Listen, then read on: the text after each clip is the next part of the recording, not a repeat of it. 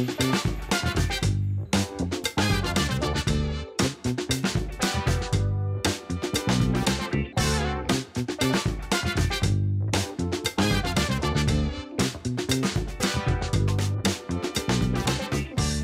everybody, and welcome to the AQ Diff. I am one of your two co-hosts, Steve and Figge. Online, I go by Stevenator. I'm 20 years old. I'm in my second semester at Aquinas College, and I play for the League of Legends varsity roster and as a ringer on the Super Smash Bros. Team. And I'm here with my fellow co-host, who I'll let introduce himself right now. Yeah, hi, I'm also a sophomore. I'm William Wolf. I go by ArmorClass on League of Legends, as well as most of my social media handles. I play top lane right now, but it's kind of a fun little contest of wits right now to see who's going to be starting for that. But right now, it's going to be a good time, I think. We're going into this podcast. This is our first episode. We're kind of doing this to educate people a little bit on esports. I know we're a bit of a smaller school, so it kind of gives a behind-the-scenes look, as well as just kind of going for a little bit of updates and I guess insight into kind of college life for esports. And I think the important thing is that both me and you have talked a lot about how the content area of collegiate esports is extremely underutilized, and to my knowledge, there's not really anything like this that exists so far. So I think it's going to be fun. I think it's going to be something that we're going to attempt to do weekly, and of course, this is our first episode, so we're going to be making changes, seeing what works, seeing what doesn't as we go along. But without further ado, our first kind of thing that I want to get into is that we had 4 matches this week for at least the varsity teams at AQ. We had 3 matches for Rocket League and 1 match for Smash. For Rocket League, we went a collective 0-3, losing to University of Michigan 0-3, losing to ECU Gold 1-3, and then losing to Hartford Red 1-3. And then for Smash, they did what's called a crew battle, which I could explain in further detail for anyone who doesn't know. It basically means that if you have three lives, 3 stocks for each game of Smash, and you have 4 players, then your team effectively has 12 lives. And you keep going, sending in members back and forth until one team is left with 0 lives left, and by default, someone wins. So Smash lost that match 0-5, so Oakland University was able to maintain 5 stocks while defeating our Smash team. Yeah, and then our highlight match for Rocket League, AQ versus U of M. Unfortunately, AQ did go 0-3 against them. It was within 1 goal of every single game, and they're versus a top 16, CRL team. Also, if you're ever curious about any of these matches, we do stream the majority of our matches for varsity teams. You can find that at twitch.tv/Aquinas Esports. But we did talk to some of the players when it came to the unfortunate 0-3 defeat against U of M. One specific player would be Bimax. He said that we definitely didn't play to our potential. But I mean, this is their first time playing official matches with this, player lineup, which I mean, we've kind of gone through in the last 2 years that we've been together, Steve, different player lineups and just kind of adjusting. And when you get a new player, it does add a whole new dynamic, especially for a fast-paced game like Rocket League. I imagine the change is pretty drastic. Yeah, and my understanding, admittedly, Rocket League is one of my weaker games of all the games that we have in the program, but to my understanding, communication and being able to get your rotations good in Rocket League is something that's extremely important and something that very drastically shifts every time that you throw a new player in, because everyone plays different roles, obviously, right? Mm-hmm. Everyone is used to different types of rotations. I'm sure they practice different things on the academy team and on the varsity team. And so whenever you make that kind of a change, there are going to be some growing pains. And I think regardless, the fact that they were able to keep it within 1 goal every single match versus a team that's as potent of U of M is, all things considered, a good sign, even though they had a rough week, Mm-hmm. just speaking based on results. Yeah, I think it's also going back to that within 1 goal each game. I think something like that showcases how well smaller schools like us can do against these big schools. Like U of M is, a massive football school, and Yeah. as well as basketball, if I'm not mistaken. And so seeing a program like ours, we're all crammed into a Yeah. lab with setups, and some of us having to trade off. But even when it comes to something like that, I mean, if we're able to kind of hold our own against these really big schools, and I mean, they have a lot. If you look at Aquinas and U of M, the funding and as well as just the student base itself is drastically different. Yeah, it becomes one of those things where finding good players to come to Aquinas College, it is like finding a needle in a haystack, because we have so few people going to Aquinas College in comparison to U of M. Like U of M, I'm sure has plenty of competent Rocket League, League of Legends players. I mean, me and you have have played against U of M's league teams a few times, and even their JV team is just stacked with talent to the Yeah. brim because they just have so many students. So, like you said, it is cool to see us kind of keeping up with that roster. And even though it was a 0-3 in Rocket League, like a one goal difference in every single game, like a goal can happen literally in 4 seconds off of kickoff if one team plays incorrectly. So, Yeah, no, like I remember watching just highlights, and sometimes, like, yeah, like you were just saying with kickoff, like if you get kickoff just right, like you can just get a score, yeah, and then that can just set the pace for the whole game, and then you yeah. can just play defense off that by the looks of it. But I mean, I still could not imagine, like, if League had a timer of 5 minutes, like that game would have to be so quick. Yeah, I could not imagine doing that. I love the game pace of Rocket League. So I mean, I encourage everyone. Unfortunately, like our second highlight match of the week, which I'll get into in a second, which was our Smash game, wasn't streamed on our Twitch channel. But for most of the Rocket League games, those are streamed on twitch.tv/Aquinas Esports. And if you're kind of wondering about which games are being streamed each week and when and where, you can find all of that through our Twitter at Aquinas Esports. We upload a weekly stream schedule every Monday. Uh, so you'll be able to find that there, which I think is a good time to get into our second highlight match of the week. And just to mention, because I'm not sure we exactly broke this down, of all the games that we play every week here at Aquinas, me and Will want to try to highlight two matches that were either, very interesting, or they were versus bigger schools, or maybe we pulled up an upset, or even just had a really close game. Because I think it's important to recognize, the feats that our program has on a weekly basis, because we just have so much talent in our program and so much we have so much going on in every single week of the program once all four teams really get into their seasons. Well, yeah, it's like it's potential. Hmm. Like with the resources that we have, the amount of potential that we have as a program, like for us, like even the league program, like the fact that we got to go to St. Louis and Hugh Fest was absolutely crazy. Hmm. Like no name school shows up out of nowhere and then surprises everybody, and then we show up to these contests. And then like I know our Rocket League program has kind of been goaded for a while because I remember they went to Georgia for DreamHack a couple Hmm. of years ago, and it's just nice seeing the pace being like set, and then we've been keeping up with it. Hmm. Like we're competing at that level even after Coach Marshall left and all that, and so now seeing our players be able to develop, and even with new coaches and a bunch of gears shifting and changing, it's nice that we're staying competitive in that nature. Because if you're coming from a background of traditional collegiate sports, you might not know from first glance the frail nature of collegiate esports, which is really that there are a lot of schools that get a lot of great players, and then within a year or two, not a single one of those players is still there, and this school goes from being a top 20, top 30 contender to just you never hear from them again. And that's very typical, and I think that it's very good and it's very promising that at AQ we haven't really seen the same thing. A lot of our players do end up sticking around, and we end up forging rosters that can compete years and years in a row.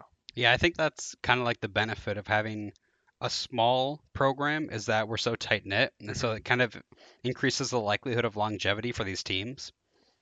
Because like and we can talk about this later on, but like we can talk about like the Columbia roster change, Hmm. and I think that's kind of like a good example of what you're just talking about.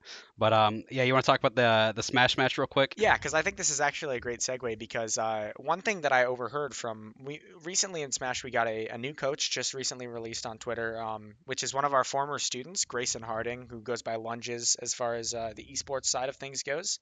And he graduated 1 or 2 years ago, and now he's back to actually coach the Smash team in an official capacity. So this was our first match, our first week under a new coach.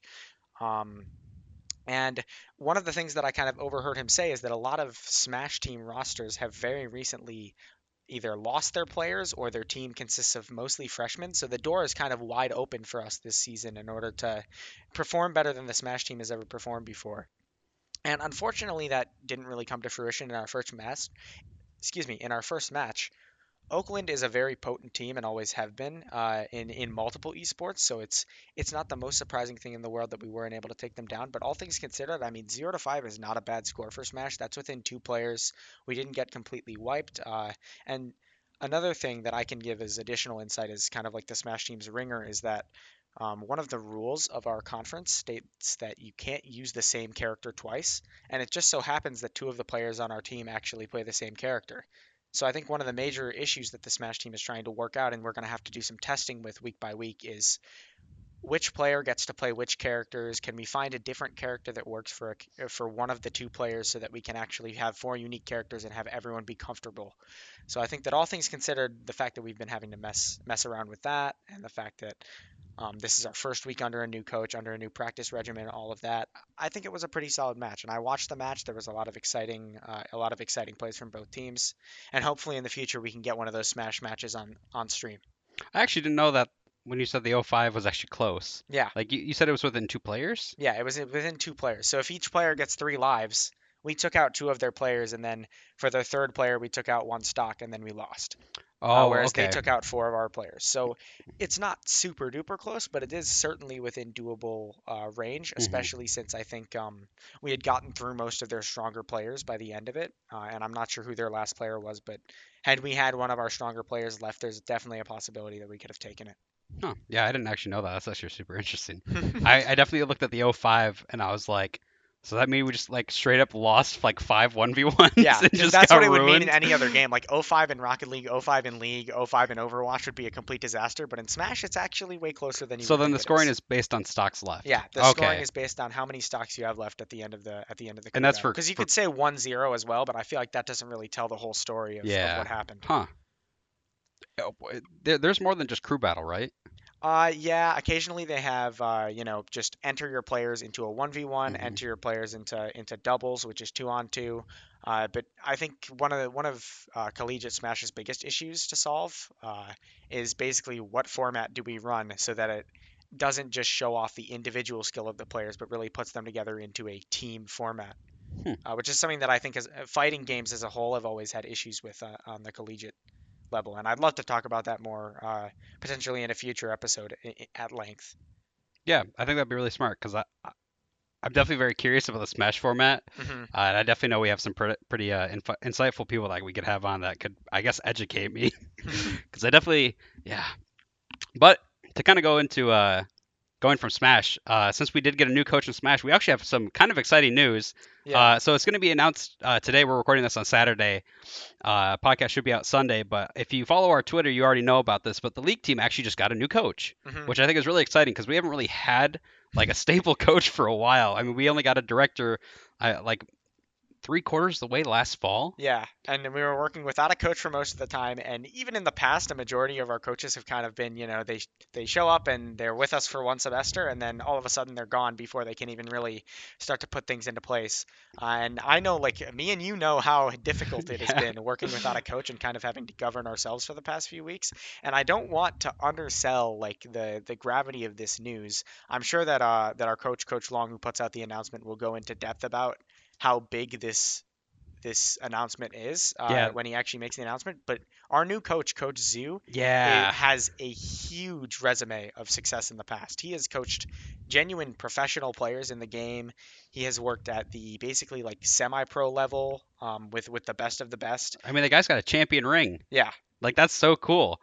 Like I didn't even know they did that. And I can say definitively, and I'm sure that I speak for both me and Will when I say this, but the introduction that we got from him yesterday, just with baseline information, I have a lot of confidence that he will be able to steer our team in a direction that we've been looking for a while. Yeah, I remember when we were going through and he's a remote coach and we were going through a presentation all together. And I remember when we were going through speaking points and all that, I looked down the row because I'm at the end, and I would see all, like every few times or every few moments, I would just see hands shoot in the air because everyone's excited because of the speaking points that he had. And it's like we're finally getting that coach, which is super exciting.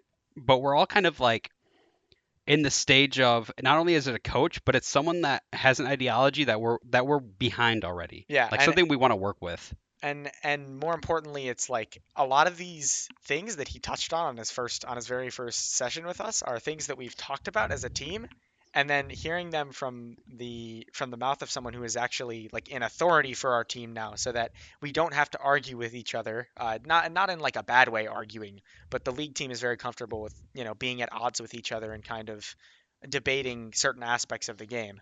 And I'd like to think that now that we have someone who can definitively say this is correct, this is incorrect, our team can kind of elevate to levels that we might not have been able to reach Well, before. like even when we can talk about like hashing out for like the correct play or whatever we're moving on, the way that Zoo is describing a lot of the tactics that he wants to use when it comes to like teaching us as a team, Hmm.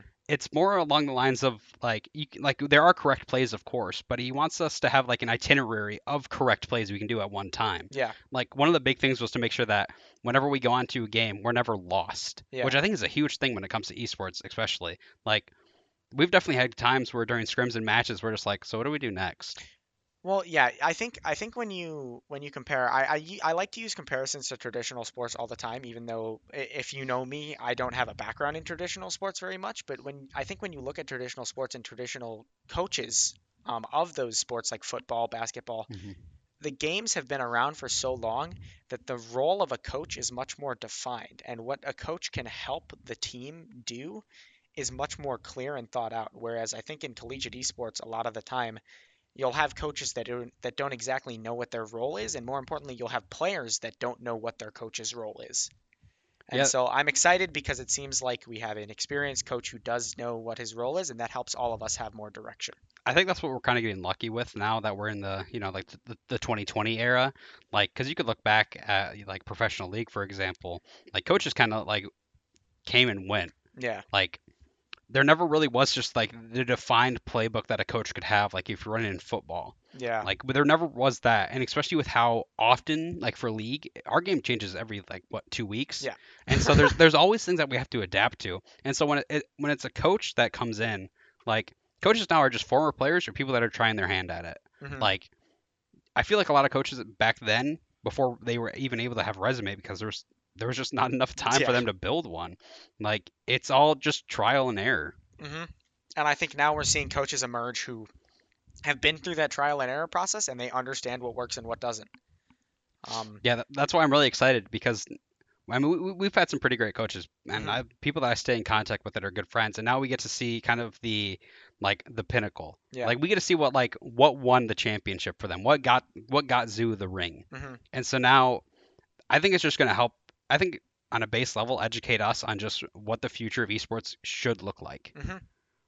And I think for a lot of us on the team and in the esports program as a whole, I think a lot of people want to find future careers in esports. Yeah. And so to see someone who's kind of at the like you said, the pinnacle of a certain area, a certain division of esports, I think that's something that's very interesting. Just from a future occupational perspective, not just a player perspective. Yeah, I Yeah. I'm just so stoked for this this season. Like it's so different, especially since this is now my first time actually being able to play in CLOL. Hmm. Like I'm super excited, and I hope I get the opportunity, even if I'm on the sidelines. I think it's going to be such an exciting like semester for Aquinas. Hmm. And speaking of future matches, though, we do have some Rocket League stuff coming up. Yeah. So as far as stuff that you can look for this upcoming week, we have more Rocket League matches this week, specifically more NACE matches, which is the primary league that Rocket League is competing in right now. As I said earlier, for more details on when those matches are and exactly whether or not they'll be streamed, we'll be putting out our weekly schedule on Monday on Twitter at Aquinas Esports. So go and follow that and make sure that you catch some of those matches because Rocket League is just going to keep gearing up as they get more comfortable, as we talked about earlier. And then next week there's a specific match that I wanted to highlight that's going to happen. That Coach Long, who's our head coach, our director, kind of clued me in about, which is that our Smash team will be competing versus Michigan Tech. Which, if you don't know, our current head coach, Coach Long, is coming from an assistant director position at Michigan Tech, which makes it so that this is an extra grudge match for him. And hopefully, the Smash team can find that motivation to kind of show Coach Long's old team as well. Like just to show like the gravitas of it, Hmm. like man actually just moved schools entirely, moved down here from Michigan Tech, and now he has to see can his program now, the one that he's been building for a couple months, can they still hold up against his former school? Like I'm so excited. I hope we at least get to either get scoreboards out there or some kind of streaming for it. Hmm. Uh, man, I'm excited to see what happens. I I'm feel sure like Coach Long is going to be I is going to think be biting his I nails the know whole time he's because pulling hair out by the nails. if we lose, Coach Long knows that he's going to have to answer to all sorts of Oh trash my talk on gosh, yeah. Twitter. Everyone's gonna be adding him about it from the former program, just being like, shouldn't have left. All right, so those are for those of you who are trying to familiarize yourselves with kind of our breakdown of how we're going to run this podcast. Those are our first two segments where we're going to talk about what happened last week, and then we're going to talk about any interesting news with our program or anything that's coming up in the next week that we know about thus far. So now what we get into is that we have a lot of interesting people in our program. We have tons of people who have tons of stories to tell about times they've competed or whatnot. And we're going to want to bring one of those people on every single week to kind of interview them, ask them some questions, and then if they'd like, they can stay on to talk with us in our next segment. If not, then that's completely fine as well. We're kind of keeping it open-ended. And our first guest who just hopped on the mic is actually Powder, who, just to give a little bit of background, I tried my best to do my research. So Powder has kind of bounced in between the Rocket League Varsity and Rocket League Academy rosters. But what I will say is that Powder was promoted to Rocket League Varsity when it counted, aka, right before we played our WAC conference finals, which was our first in-person event hosted at Aquinas, which was something that was super awesome to attend as a spectator. And I'd love to get more insight from you later on how that was to play as a competitor. And the main other thing that I'd like to talk to you about is how heavily involved you are with the commentary scene in esports, because I think that's something that not a lot of people have experience in, and it's something that is just such an interesting. When a lot of people think about esports, they think about either being a player or a coach. Those are like the two routes, but commentary is a perfectly viable way to go, especially if you're someone who has a background in, public speaking or communications or stuff like that. So, what's up, Powder? Not much. Thanks for having me on this. Yeah, not a problem. Do you want to give a little background? Maybe throw out your Twitter handle for everybody out there. Yeah, at PowderRL if you want to follow me on Twitter. But yeah, just some quick background. Like Steve said, I've not only hopped back and forth between the varsity and the academy team itself on Rocket League, but I've even just hopped all around the program in general. I mean, I came in when the program started, tried out for the Rocket League team, but to put it gently, I was trash. I was gold at the time, which if you guys are for those of you who are more familiar with Rocket League, or more familiar with other esports, that's the third lowest rank in the game. I had zero chance. Everybody else was champ or GC, so I got cut, but Coach Antor, the coach at the time, was willing to bring me on as a caster because I still wanted to be involved. So that's actually how I got my start in casting. And then from there, I just kept playing the game. Got to a point where last year, right around this time, I was good enough to where I was allowed to join the program. And from there, I was on the academy team. And then, like Steve said, shortly before, actually a couple weeks into the WAC season, I was then moved on to the varsity team. And to me, that's so awesome because, you see the majority of esports players are like, I got recruited straight out of high school because I was top 2,000, I was top 5,000 in X game, and I went straight on to varsity, and then I played on varsity for 4 years is what I would like to say. But as we touched on earlier, the reality is that a lot of players bounce schools. But you were someone who was already at Aquinas, or not good at the game that you were involved in. And then over time, you kind of built up that skill to a point where you were able to work your way up the ranks and actually join as a participant of the program and a player on the varsity team, which I think is super cool. Yeah. It's kind of unironically like a Cinderella story. Started out just sweeping around and just being trashed a little bit by everybody else, and all of a sudden you're the beauty of the whole ball. Which, I mean, I think there's no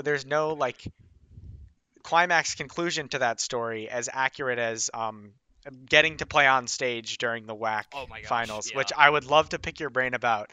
This is a extremely broad question, but how was playing on stage?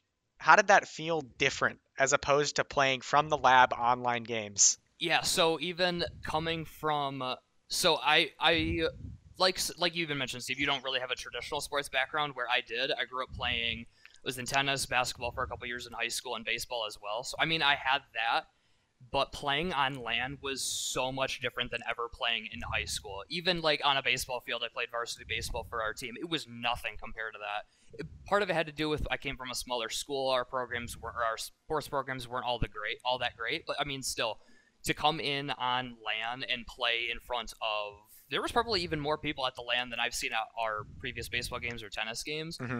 It was unreal to see. Not quite the pressure because it's home field advantage. Everybody there is rooting for you, but still to play with that kind of pressure of everybody is sitting there in front of you. Playing on that was so much more different, but honestly, it's one of the best experiences I've ever had. And see, that's something that you just touched on that I actually think is hilarious about esports lands, is that if you're playing in a basketball game, you are focused on either your hoop or the other hoop or whoever you're defending. There's no time to look at the crowd.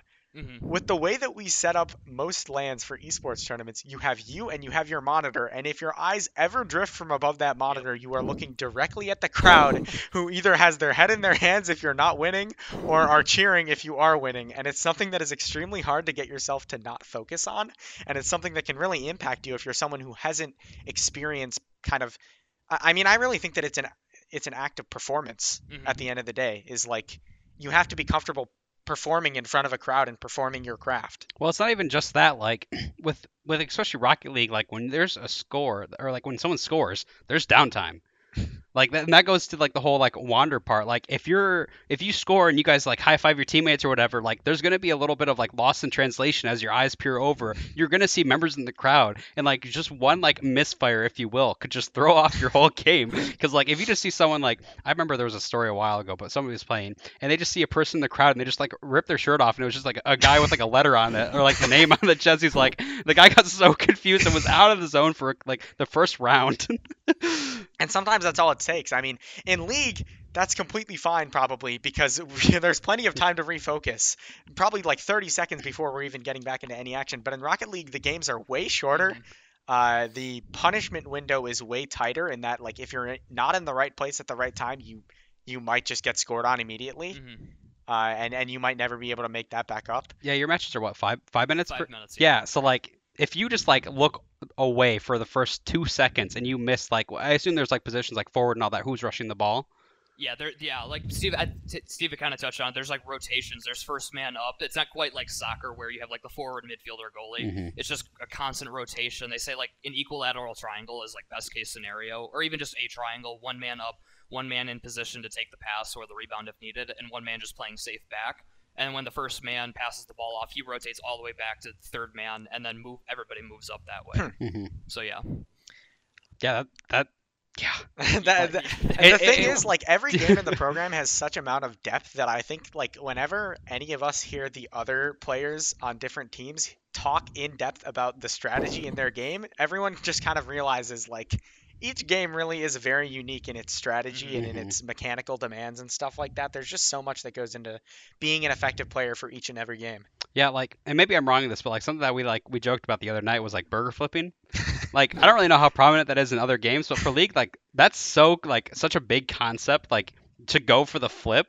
Yeah. But like you also have 25 other minutes of the game that like impacts that moment, and also 25 minutes that you can bring it back. Which, to kind of briefly explain, this is off topic, but to kind of briefly explain what Will is talking about with burger flipping is, like, sometimes in League of Legends there will be a play that you are making that straight up has a 50% chance of succeeding and a 50% chance of failing and going horribly.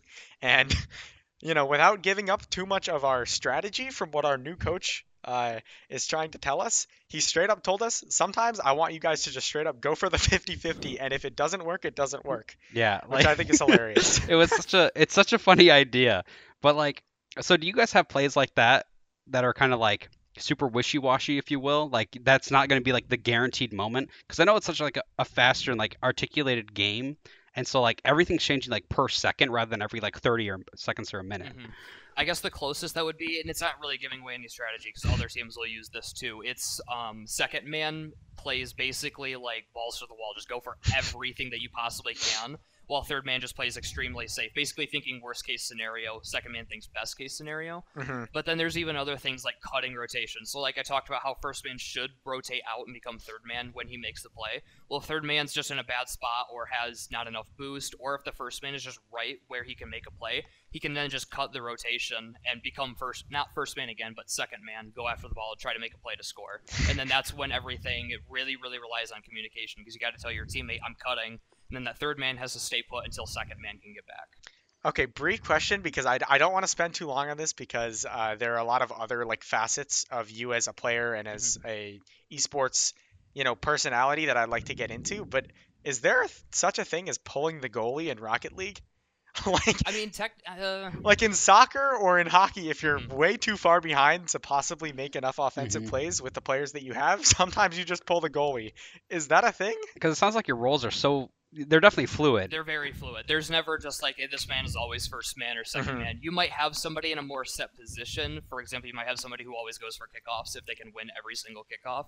But outside of that, yeah, everything's super fluid.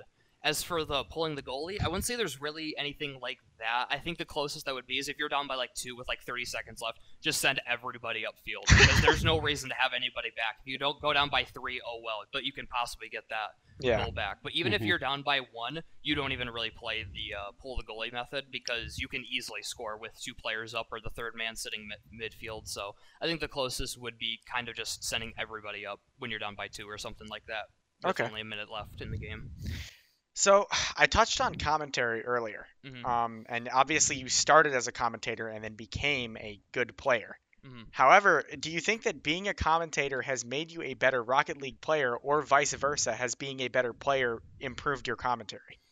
I'd say it's both, honestly, and I know that's like the easy answer, but obviously first it came from commentary did help the game because I was watching, even though our players at the time weren't like pro level by any means, they were still like champ 2 and up GC level. So which compared to gold at the time was as a gold that is pro level to a gold just quite simply. So getting to watch them play and see the way that they play and why they're doing everything they're doing definitely helped. And then especially as I kind of started to move up in the ranks, then still commentating still kind of helped.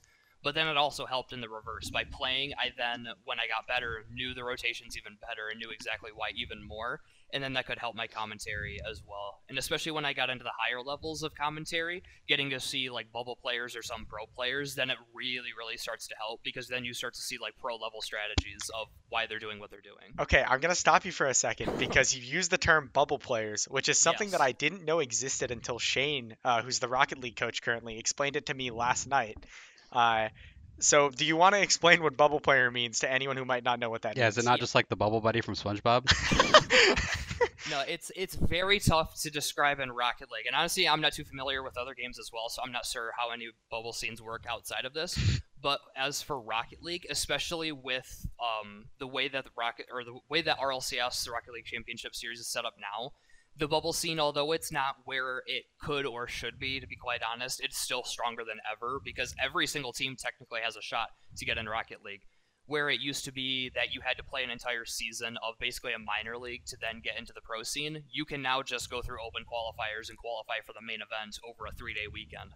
But basically, a bubble team or a bubble player is any player that is kind of just on the bubble of being a pro or just kind of being like a really, really good player. If those teams, like, I'll try to name a few for any that might know, like Charlotte Phoenix, they're consistently pro, but I would still call them a bubble team. I'd say top 12 are like very securely pro teams. Outside of that, it's kind of the bubbles because you start to see those last 4 teams kind of change every single time there's a new event. But it's just kind of those teams that are very, very close to being a consistent pro, and they do make quite a bit of money and borderline make a living off the game, but they're not quite that top 12, top 10 team yet.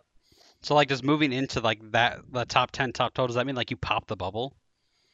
I'd say so, yeah, because once you kind of move into there, you've pretty much secured yourself within the scene, and you've gotten close enough to where you're almost securing your spot in RLCS every weekend. So, like, Rogue right now, Rogue used to be like a top 2 team in NA for Rocket League. Right now, they are top. Actually, they're having a really good event right now. I think they clinched top 6 earlier today. But I'd still consider them borderline bubble to still pro, being like a top 16 team, because the way that it works is the bottom 8 of the 16 go to the closed qualifier automatically. So even though they have to go to that every week, they're always making it in. There's never a time where they haven't made it into the main event from closed qualifier. So even though they're on the bubble because they could be eliminated from the closed qualifier, I'd still consider them a pro team, being top 12, top 10. Are there a high amount of bubble players who are actually choosing to play in high-level collegiate programs instead of like amateur, like semi-pro teams? Oh, absolutely. There is, and again, I'm not sure how it looks in other esports, but for Rocket League, a lot of CRL now is dominated by the bubble scene. So like, look at Northwood, for example. They have almost their entire roster is filled with bubble players or just straight pros. They have a couple teams from formerly Nefarious, now Litecoin Gaming. They have Noxus, who's currently on PWR. They just made closed qualifiers. They have T-Corral. T-Corral's on Sonics, who are I think they're another top 12 team in NA. they have a fantastic roster, and you see that across the board too. Even Michigan, for example, has Clavin, who was formerly a bubble player. He's kind of retired from the pro scene and focusing more on collegiate. But yeah, you tend to see a lot of pros playing in the collegiate scene now. Okay. So the last, I think, like essential aspect of like what makes Powder is that you are one of the people in the program who has actually been here since the start. Yeah. So as someone who has been here that long, how have you seen the program change and evolve over your time here? In preferably positive ways. Yeah, no, it's definitely been a very positive change. Obviously, at first, it's kind of tough coming in as like when we started this program, it was my sophomore year of sophomore year of college. I want to say we were like the second or third, maybe fourth at the most team in Michigan, or school in Michigan to start an esports program.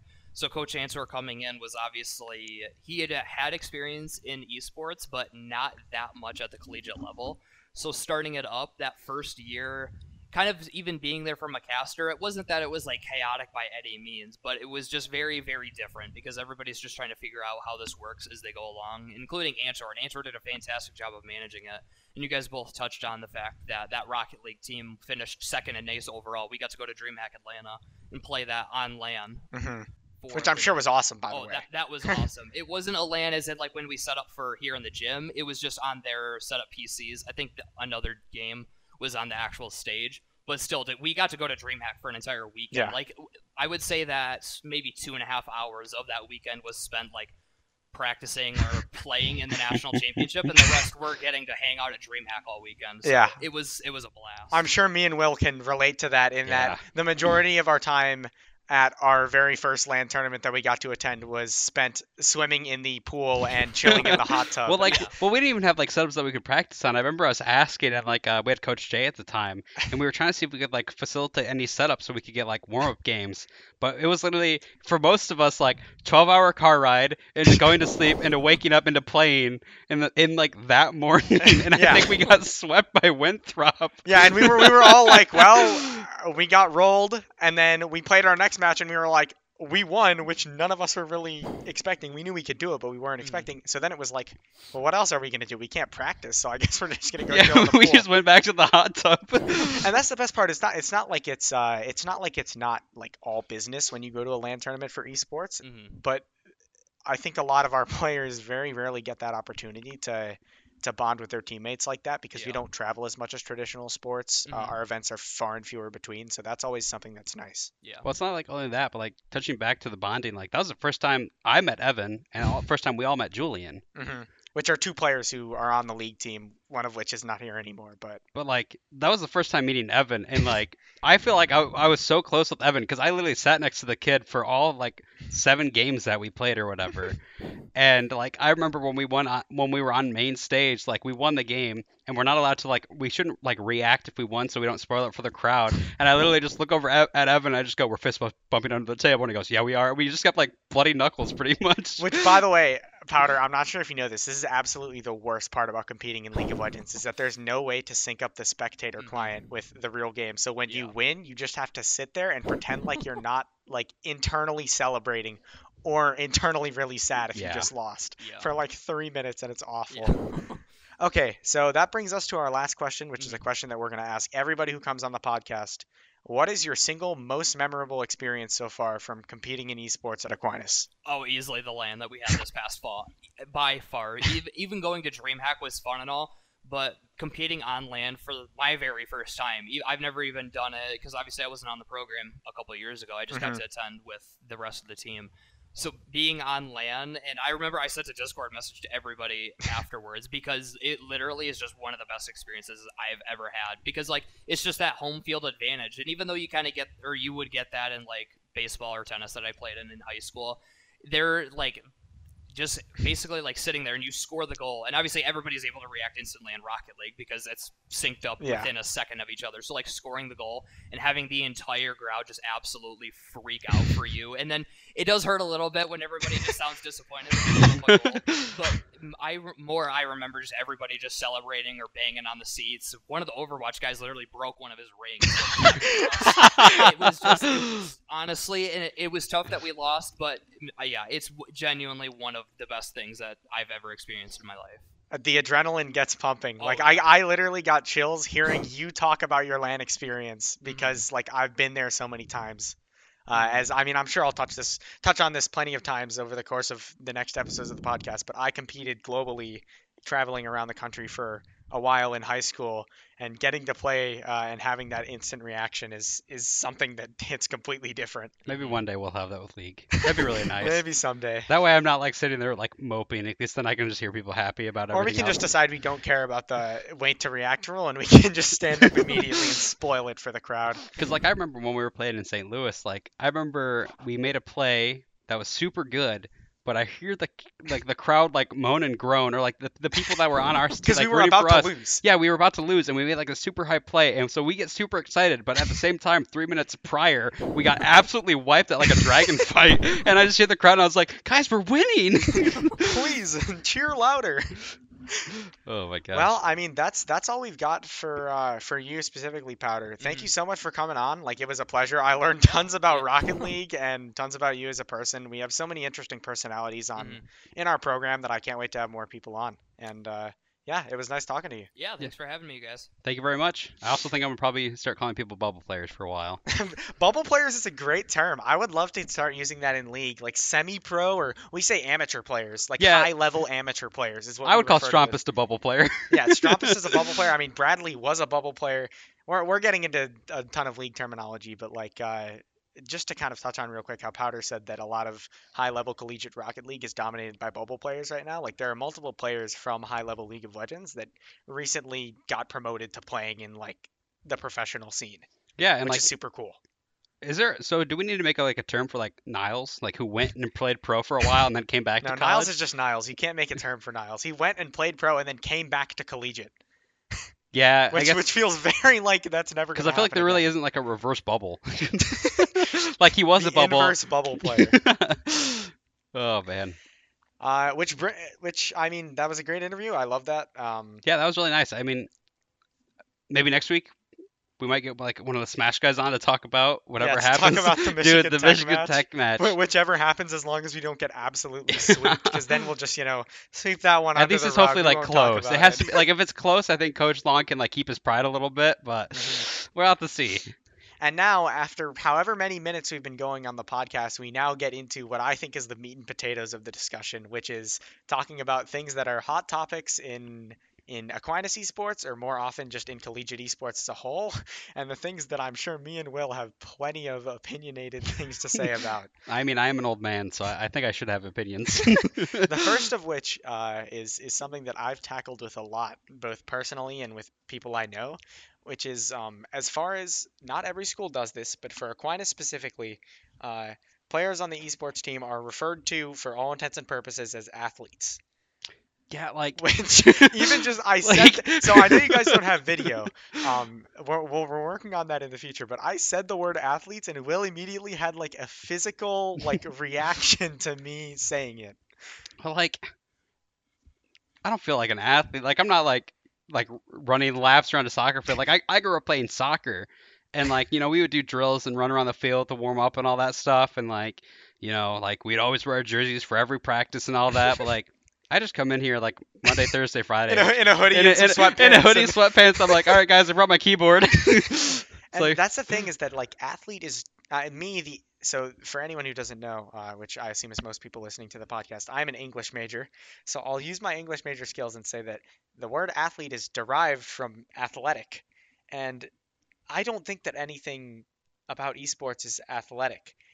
The distinction is that mentally, I think most people are of this opinion. Mentally, like we are athletes for sure, mentally, because like the kind of struggle that we deal with, with our own self-confidence and stuff like that, and are all things that you see in traditional sports, and then some, to be honest, because the point that I always love to bring up is that if you're an athlete, you can practice until your body gets too tired that you have to stop and you have to go to sleep and eat and whatever. In video games, you see a lot of unhealthy practice regimens, because the only thing stopping you from practicing more is, save it's for some literally like cases life of risk. schedule. It's Yeah. life schedule. Like we could look at like to bring him back up, Julian. Like that man literally played like like he played for like it seemed like 2 days straight. Like I remember going to bed and then waking up and he was still online. And this guy's over in California, and I left and I still come back after classes in the morning, and the man's still online. Like I'm pretty sure he played easily like 28 games within like 36 hours. Like he just went for it. Like facilities shut down, like you can't like just be like at least nowadays with COVID and all that. Yeah. Like there's no gyms that are open 24/7. And even then, like you brought it up, like your body will fatigue. Yeah. Like the only thing like when it comes to video games, like you just have to fight your brain. Yeah, Like, you can get tired, but you can keep playing if you're tired, and you can wake up at 8 a.m. and then play until 10 p.m. or like even midnight and still be completely fine if you are mentally at the peak of your competition. like it's no longer muscle fatigue. It's like let me slam a Red Bull and I'll just go for another 12 hours. Which I'm sure many of the players in the lab have done on pre-tournament or pre-match days Yeah. for sure. Which whether or not that's healthy is probably something that I think esports as a whole as an industry needs to explore through more through research and stuff like Do you that. remember when we had Game Fuel last year? I do not. I don't think I was there. So, we had it in the fall.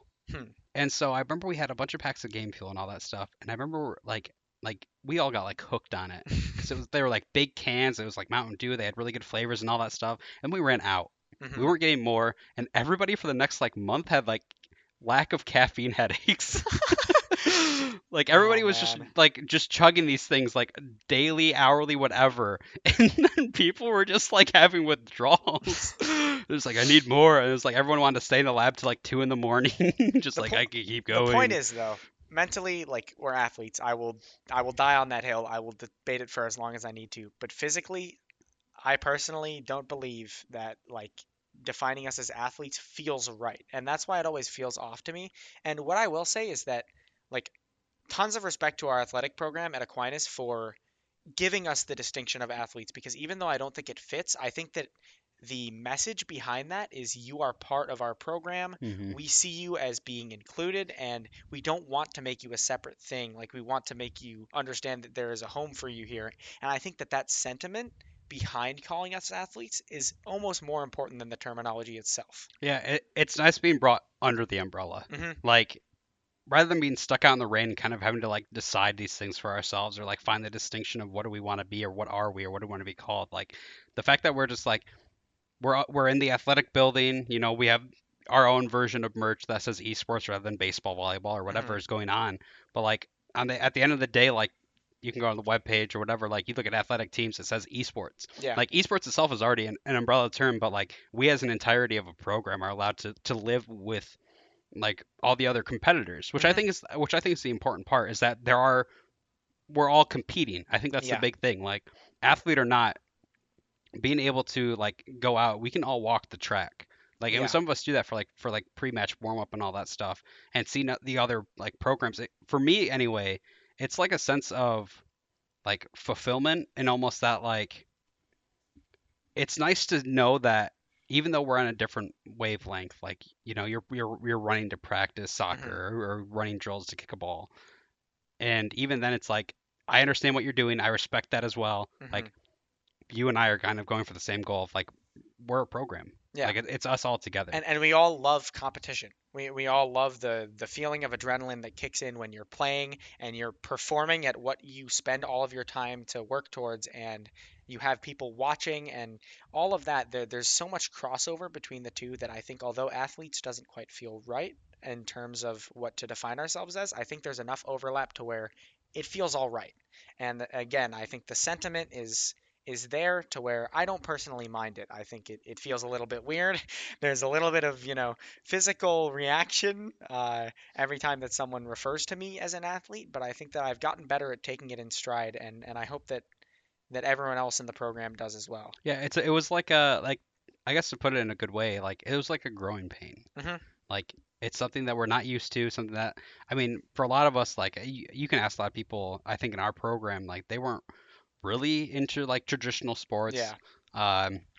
Like even when I played soccer, I didn't consider myself Yeah. at all an athlete. Like I played subdivision soccer when I was like 5. Yeah, but- no, I was like, yeah, I played ASO, which is like American Youth Soccer Association or something like that, or organization. Like, but even then, like, I never considered like myself to be an athlete. So that becomes the question: what should we be called? Or like what's a good term? Because like I don't think competitor is a bad one. I don't think competitor is bad either. Competitor is what I refer to myself most of the time. Like, I'm sure anybody who competes in esports can relate to this, but when you're at a family gathering and that one aunt or uncle who doesn't really know about esports but knows that you're, the gamer who does well, asks you about it, and you have to find a way to describe what you do. I usually say, I compete at a high level, in video games. That's at the core of what we do. I think that's what we do.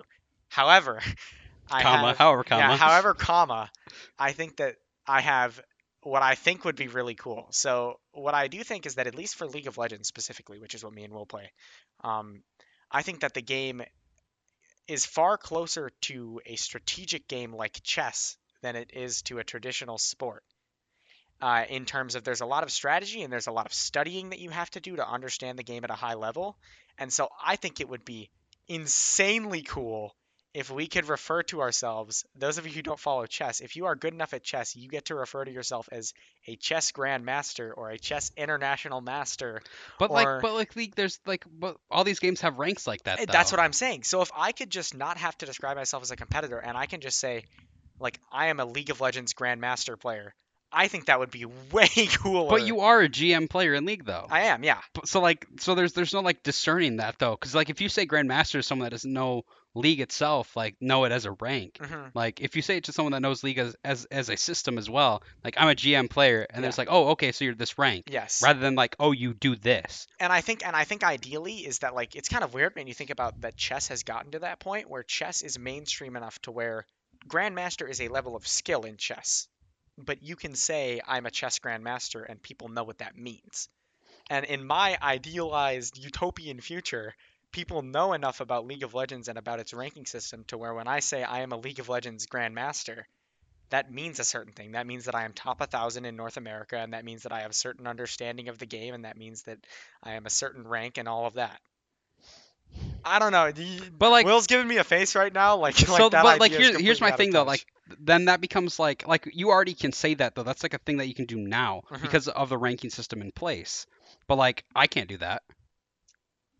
Like Yeah. like us as a team, like when I'm talking like what do we want to be called? Like what's our umbrella term? Right. Like we're Yeah. AQ athletes right now. Mhm. But like what if we were like AQ Competitors or AQ tacticians yeah. or strategists? Mhm. Like what if we're willing to take like the I guess it's kind of like a really like not edgy but like just like a extra like if we're like the Aquinas tacticians like just like something just like That's so like awful. like yeah but like something just out there like Yeah. why not have fun with it? Mhm. Like athlete's a nice term and all that, like when you hear athlete you think like big strong people, Mhm. but like we need something that's fun. Like I think that's what makes esports so different is that we don't have to be like so serious and intense about it, like bulgy muscles and veins popping out. We can just have a little more like we have a lot more fun with it. Like you were saying, Mhm. like it's a lot of strategy. That's why I think like an AQ strategist sounds cool.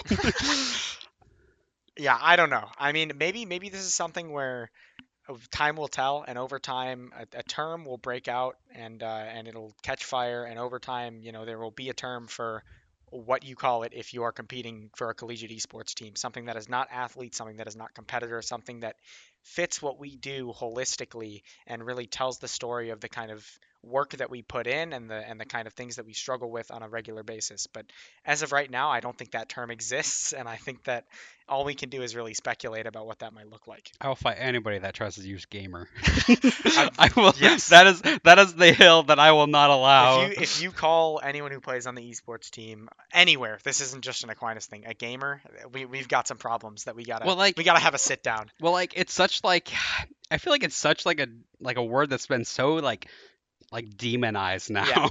And like if you're like for us, like we're competitors, like and you just like, oh, you're just like a League of Legends gamer. And it's just like Yeah. for me, like I'll get It like a hurts. physical reaction, like It I feel like hurts. a shiver down my spine, and I'll like curl over. And That goes back to the "Eh." whole family gathering thing. Whenever anybody hits me with yeah, you're the gamer, right? I just Yeah. I So- want to go in the corner and hide immediately. So like over the holidays, like I remember I was talking and I was talking with my dad. And he's like, "So how's college and gaming going?" And I was just like, I immediately just like walked away. I was like, "Give me like 5 minutes to reset." I'll come back in 5 minutes and you can try that again and we'll see if the conversation works this time. Oh my gosh, like, it feels bad. Like, it is gaming. Like, there's something wrong with gaming. Yes. But like the way It- that gamer gets yeah. used and thrown around so much now, like the word itself, like I don't know, like It's lost its meaning. yeah, it's like it's not that it's lost its meaning. It's had too much meaning. Yeah, it's so like bastardized from what it used to be. Hmm. And so like I think that's the problem. Yeah. Like that, at least that's the problem, because I remember being in high school and like we tried to have like an esports program at the time, but which fell through horribly. But like I remember like I did a presentation about esports and how prominent it is and like how it's growing so much. And I remember my teacher just be like, "Hey, yeah, you're that kid that likes the gaming thing, right?" And I was like, "It's Yeah, and then you sigh and this whole And then mental you say process yes goes through, 'cause and you then don't you wanna say deal with- yes, and then the conversation ends, and then you Yeah, think about it for 5 that's days, and then me." you have a sleepless night 5 years later, and you think back to that moment, and you're like, man, It's that like r/shower thoughts or something like that. Just like I remember there's a teacher is like, "Yeah, I'll go throw my jersey at them now." Like, look where I've gotten. oh man. Shout out to all the teachers who I did have early on though, who were actually supportive of what I was doing and made some effort to understand it. Yeah, That's always the best. that's true. I had a government teacher that he was a big like he was very modern. I'd put it Mhm. at that. Like, and he was also a younger guy. I think he was like only in his like mid 30s.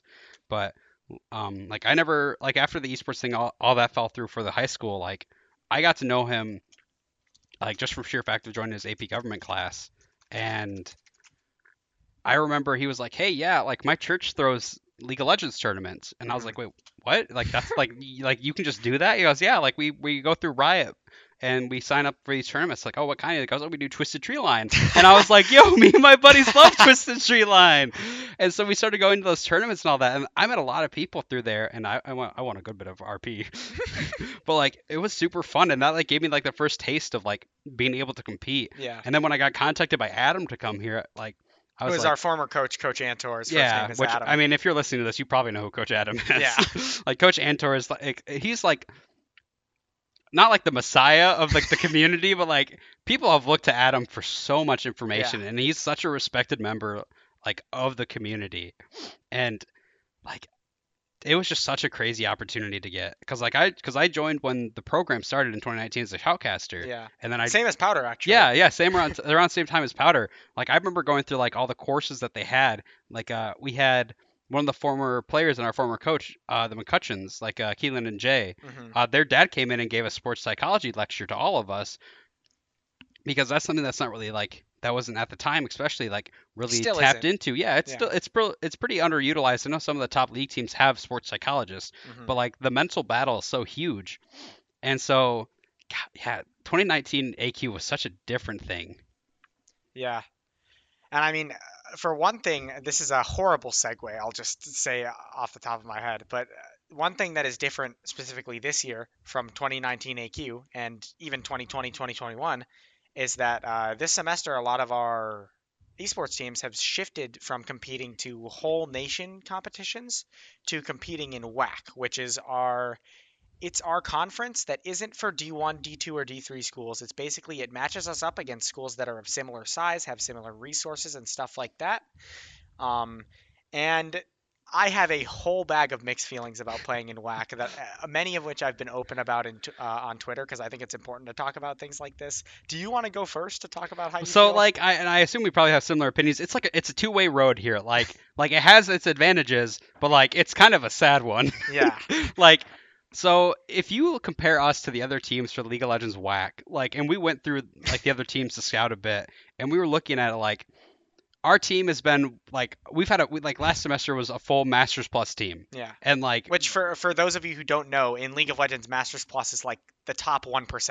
like it's even smaller than that. Yeah, it's because even like smaller. in It's like D2 0 point something. Yeah, no, like and when I was only in D2 last semester, but like I was top 0.75%. Like it's a small margin at that Yes. point. And so we're looking at these ranks and it's like people that are like grazing D4 and like or maybe just in Diamond 4, which is I think like top 3 or 4% now. Mhm. But like the skill gap between top 4% and top like 0.5% It's is massive. so massive. And this isn't to sound like jerks or sound like overconfident or cocky or anything. It's just the reality of esports is that the size of the student body at your school and the amount of resources you have doesn't always correlate to how strong your team is. And so when we're playing in WAC, and this is kind of getting into my feelings on it, I think it's cool that we get to compete against similar teams, but I also think that it is going to really emphasize how much we have broken away from the pack in terms of our team strength, because we can compete with like top 30, top 20 League of Legends teams in the nation, and none of those other teams that we're going to be playing against in WAC really even come close to that. Yeah, like beat Illinois, took games off of Purdue. Like Yeah. it's like I said, it's a two-way road or double-edged sword, however you want to look at it, whatever comparison you want to make. But going into it, and like you talked about earlier, it's not about bullying. Like we got really lucky. Yeah. I think that's the best way to put it. Is that we as a program with the limited resources that we had, especially last year fall. So it's that they had 2020 fall with what we had. We literally the roster was completely different. The only person that stayed over was PJR, Yeah. Paul, and he was ADC. He was the last remaining member of the team. And then all of a sudden, these 4 random diamonds from across Travis, Florida. Yeah. I'm local. I'm from Illinois. And then our other teammate was also from Illinois. Yeah, the support at the time was also Illinois. And so I guess not really across the country, but on the eastern half still. But we were people that never really met. We got together, and then we just started climbing. And you were the first person to break through the ceiling for Masters. Yeah. But we also won things like MEC, which was the Michigan Esports Conference at the time. And we proved ourselves in ways that we really shouldn't have, especially with how spring went. Yeah. Which spring got really unlucky, which I'll admit a little bit my fault. But I'm sure we'll get into that in a later discussion. As a preview, at some point we will likely talk about the crossover with esports and academics, and Will have quite an interesting perspective to tell. I actually am really excited to talk about that. Yeah, that should be interesting. Because I think I'm like the example You're the poster of child. Yeah, I'm kind of like the poster child for it, because it got really bad and then it got a lot better. Yeah, is the long and short of it. We'll get more into detail at a later date for sure. But all of this goes back to the good part about WAC is that unless there is some divine intervention, we should make C-Law playoffs, which all things considered is a pretty big accomplishment. I got to do the survey for that. But There's an in-person survey that I need to do. But the bad part is that on the way to there, we're making C-Law playoffs, and that is by nature a large accomplishment and one that we weren't able to do in the past. But it feels less of an accomplishment because the competition that we've been playing against has been lowered because of the conference that we're playing in now. And it's not to say our competition got downgraded. It's we entirely moved brackets. Yeah. We got better, and we were forced to move brackets because of because you talked about student body size. So now we're just in schools that are compared, but we're also competing with these massive schools. Yeah. And I think that's one of the most adrenaline heavy parts for me is when we go up against a school that's 5 people from your life who went to this school. That's how big the school is, and we're just little old Aquinas College, and then all of a sudden we beat them, and everyone is just wait, what? And obviously, we will talk at lengths. Oh. We'll have a whole Gateway Legends episode just That's to talk a good about idea. Our experience at that land tournament. I think we bring Evan on for that one because that was his first event. Yeah, without even being with Aquinas technically. We got to write that down somewhere. But our experience of beating bigger schools who are way more qualified to be good in all ways is in my opinion one of the most fun parts about competing at a small school like Aquinas, and I'm a little saddened to see that kind of fall by the wayside playing in WAC, but we'll have to see how it goes. You can't judge something too much before it actually happens, so we'll have to see. But, yeah, the forefront of it definitely feels like it's of course we're going under the implication that we're already going to win it, which maybe we lose to every team in the round robin and go dead last, and then we all just end up idiots. breaking our hands, and none of us can play. We all have the Razer what is it, the Ouroboros, where it's a mouse keyboard setup. We all just have that one. Our ADC gets smited by the heavens and can no longer play. There are all sorts Bello of shows up and breaks his hands. But it's not to undervalue it, but for us it does feel a little diminished. Yeah. Just because of the circumstances, which none of us have control over at all. Mm-hmm. And also keep in mind, this is strictly from a League of Legends perspective. All our teams at Aquinas are at kind of different levels, to my understanding. I think all the teams at Aquinas are above average in skill level, but to varying degrees. So we'll see how WAC plays out for everyone. who's playing in it across all the different teams, across Overwatch, Rocket League, and Smash. And then I think we can definitively, when that's happened, come back and take a look at it and maybe compare with our opinions that we're stating now and see how we feel about it. Yeah, I think it's going to be interesting. Like, I don't know the longevity that we're going to go for this podcast, but I definitely think like the end all, after all whack and everything, all that is done, and when we have like, I guess like a semester in review, I think that'll be, I get like super interesting to see just where people are staging at, because like I'm a little bit biased. I'm a really big fan of like the Overwatch setup right now Mhm. because I just think Devin's a goat. Well, we also have to have Devin on at some point. That's for sure. We're just me and Will are making this long list of people who we have to have on. I mean, if one thing's for sure, we don't know about the longevity of the podcast, but we have more than enough people to fill for interview guests who Oh are yeah, I mean, interesting people. we have like upwards of, like if we go through every student, like every student in the esports program, that's like 30 weeks. That's literally more than half a year. Yeah. And who knows? Maybe we'll get there. Yeah, maybe we will get there. And that's like, and if we're doing it only throughout the semester, I mean, like next semester, like in fall, like I see a little bit behind the scenes when it comes to recruitment and all that. Like there's definitely gonna be new people. Yeah. And we're definitely gonna lose some people. Mhm. But like overall, like we're gonna have more stories to share.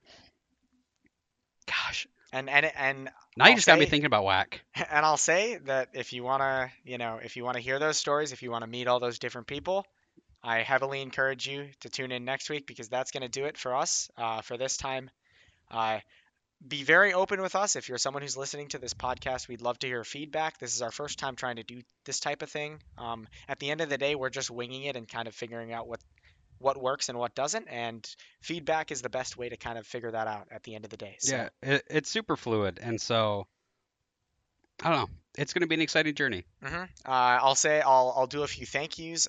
Thank you to Palm, who is our in-house production person. Who Oh, it's manager at this point. yeah, at this point, Palm helped us with setting up all of this stuff. Thank you so much, Palm. Thank you to everyone who's helped us go through planning this first podcast, like Brett, Coach Long, anyone else who has been involved in that kind of process. And yeah, I'm looking forward to continuing this type of thing every week. But for now, that's about all we got. Make sure to follow us on Twitter at AQ Esports. Make sure to follow our Twitch at twitch.tv/AQ Esports. I think it's actually just Aquinas It's Esports. Aquinas. It's Yeah, both of them are Aquinas Aquinas Esports, Esports. for both. Yeah, for both of them. For the Twitter Aquinas and the Esports, Twitch. both Twitch and Twitter. Also, if this goes well, maybe we'll have our own Twitter for this. Yeah. So look out for the AQ Diff. True. Thank you, everybody. Thank you, everyone. See you next time.